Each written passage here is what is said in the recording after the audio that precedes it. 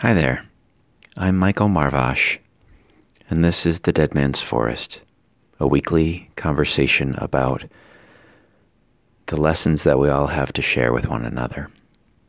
Today I have for you the first part of my conversation with my friend Joyce. So let's just dive right in.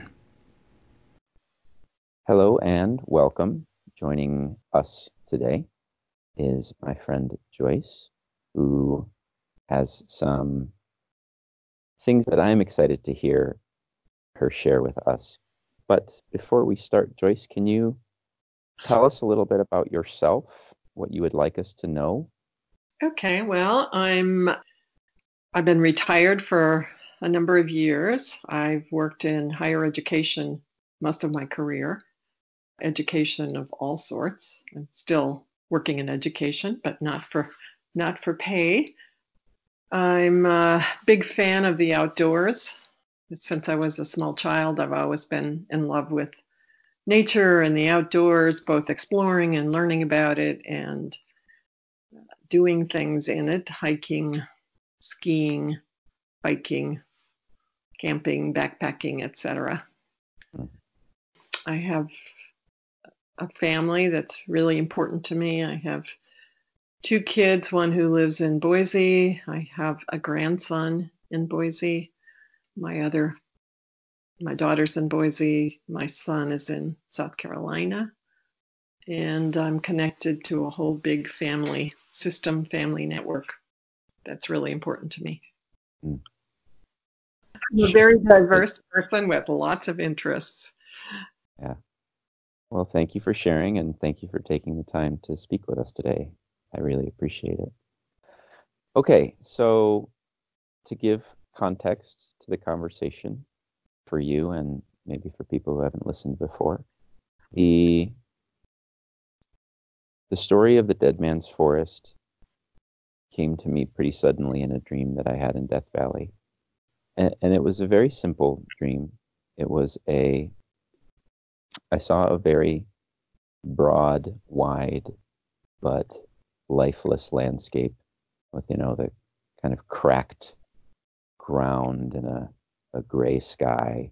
Everything was brown and dead and nothing grew. And in the middle of the landscape, as if he was sort of just plopped down there, sat a dead man. And yet, surprisingly, out of the man's head and heart, out of the neck of his shirt, grew this miniature, tiny, beautiful, living, vibrant forest in the midst of all this unlife. And I woke up at that point and I realized what this all meant. It was a warning to me that someday I would die. And if I didn't take the opportunity to share the seeds of wisdom and knowledge that I had in my head and my heart, as represented by the forest, and I would just die in this wasteland. But if I did share them, then they had a chance to grow and make the landscape vibrant and alive. And I realized that man, that person sitting in that landscape was not just me, but everyone. We all have things that we know, experiences that we've had, and lessons that we've learned that nobody else could have learned in the way that we learned.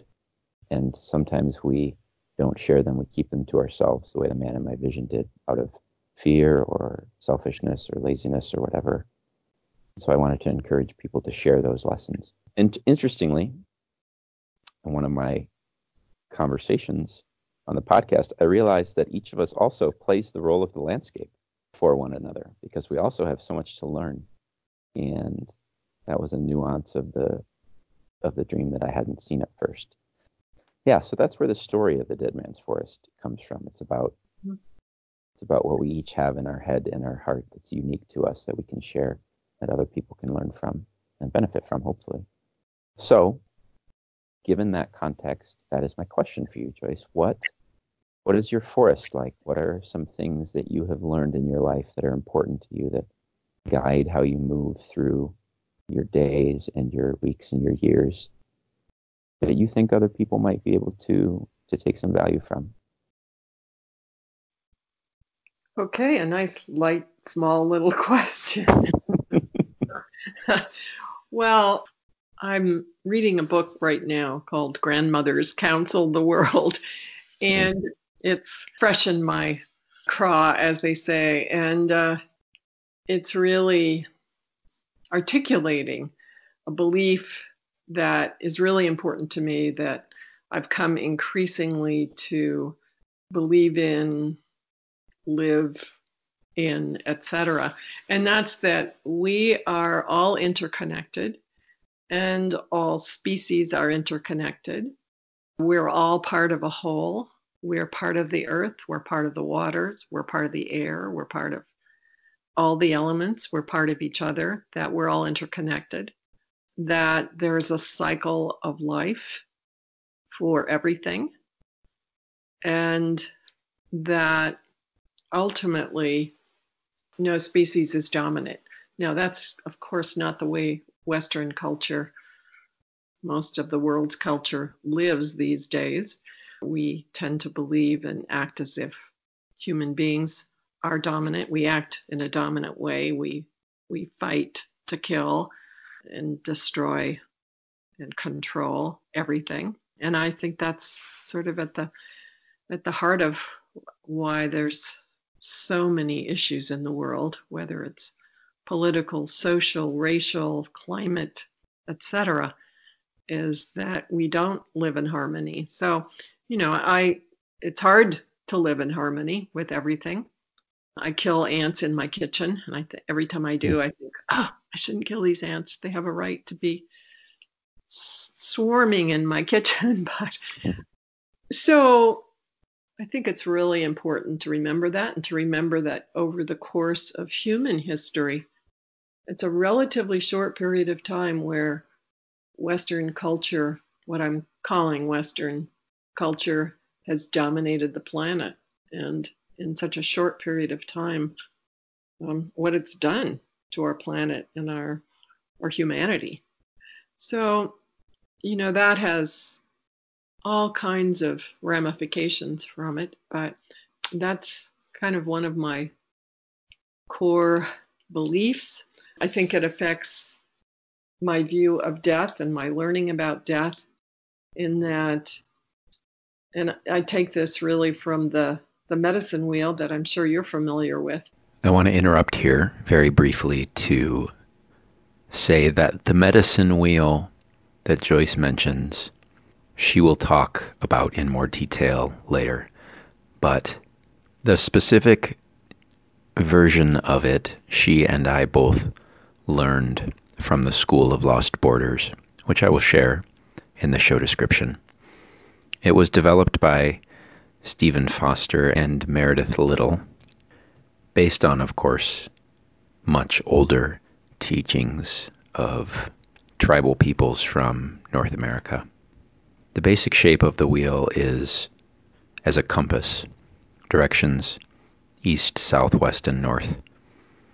And each of these cardinal directions corresponds to a different part of us, part of human beings.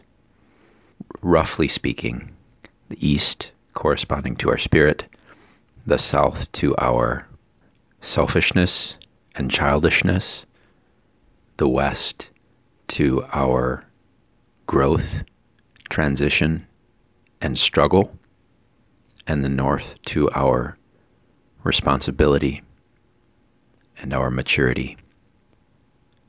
Back to Joyce. And I take this really from the medicine wheel that I'm sure you're familiar with.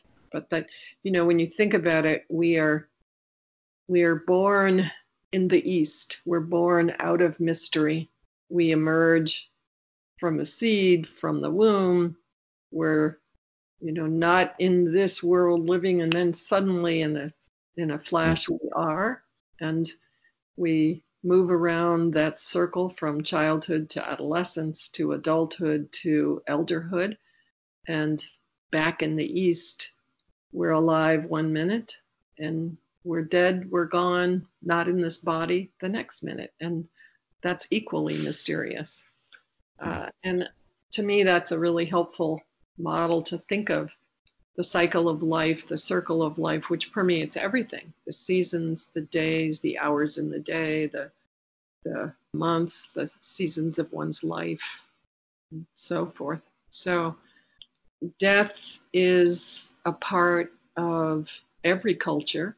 It's a part, there's death happening around us all the time. When you look outside your house, there's life and death happening in the natural world all the time. And yet, as a society, we've sort of removed ourselves from it as if it were something, some anomaly or some tragedy that people die in. You know, I agree it's a tragedy when babies die and young people die and people take their own lives when there might have been another solution. But it's not a tragedy when the elderly die. It's expected. It's the norm. And I've also learned that the more we wrap our arms around that, the more we talk about it, the more comfortable we are with death, the more fully we can live our lives. So it's not about being morbid, but it's about looking at that as part of the whole cloth.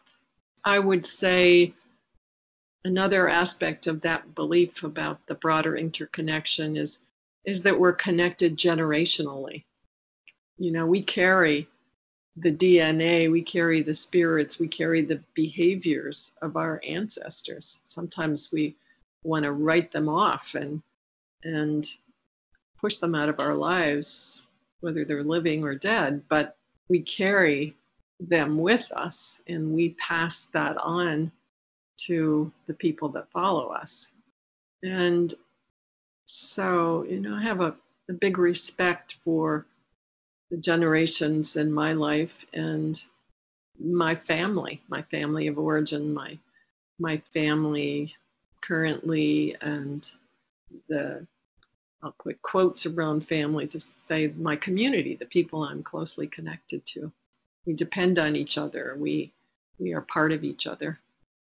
And I'll say one last thing, at least for the moment, about this being part of the natural world is that I think one of the things I do is I work as a volunteer for the MK Nature Center and raise money for them, because I think it's crucial for kids to be outside, to be on the earth, to explore, to learn about, to play in the natural world. And my prescription for anybody would be to spend time every day outside, regardless of the weather, or at minimum, really observing out your window what's happening out there, because it's truly amazing.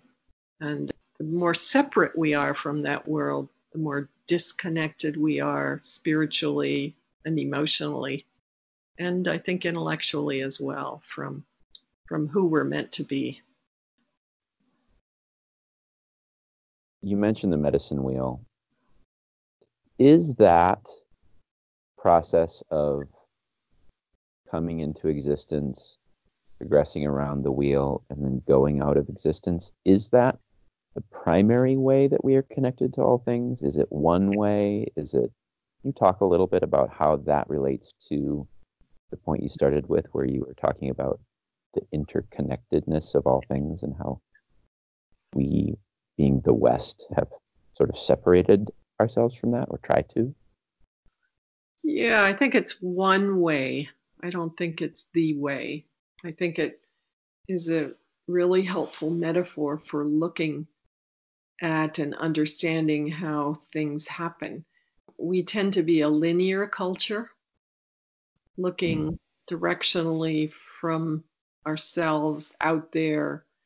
And the natural world is not linear, it's circular. When you think about just about anything, like I said, the seasons of a person's life, the hours in the day, we go around the circle and we come back to the same place. And, you know, another aspect of the medicine wheel is that when you think about an infant, the infant is totally helpless. And everything is about that infant being nurtured, fed, taken care of in every respect.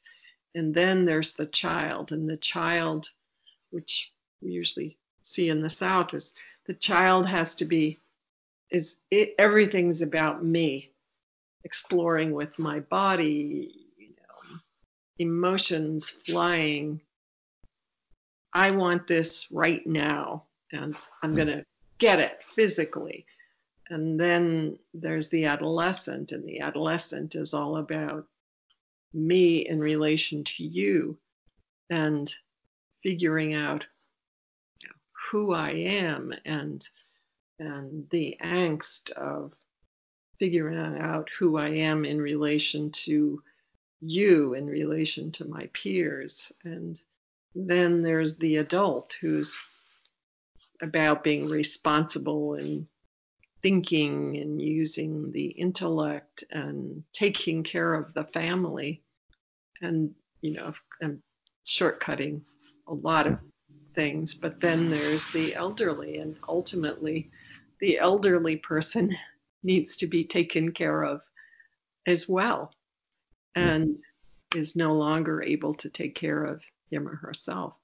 But I think that same cycle happens with creatures, with, not in the same way. I mean, we're the only species that, well, in theory, we're the only or one of few species who has the ability to reflect upon, to think and to evaluate and so forth. Maybe there are other species as well, but at least one of few. But all creatures go through that same cycle.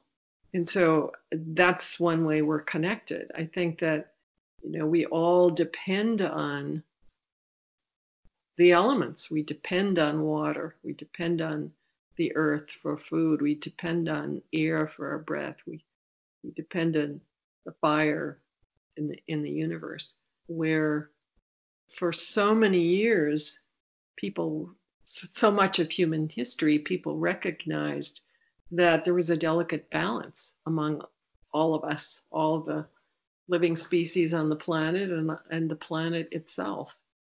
And, we recognized that we should use only what was necessary. And there was much more respect for other elements, and a recognition that there are limitations. Everything's limited. Well, we're way, way beyond that now, using up, destroying resources so we can have more and we can control, etc. And we're out of balance. For those people who don't, quote, believe in climate change, you just have to wake up every day and see what's happening around the world in terms of the extremes.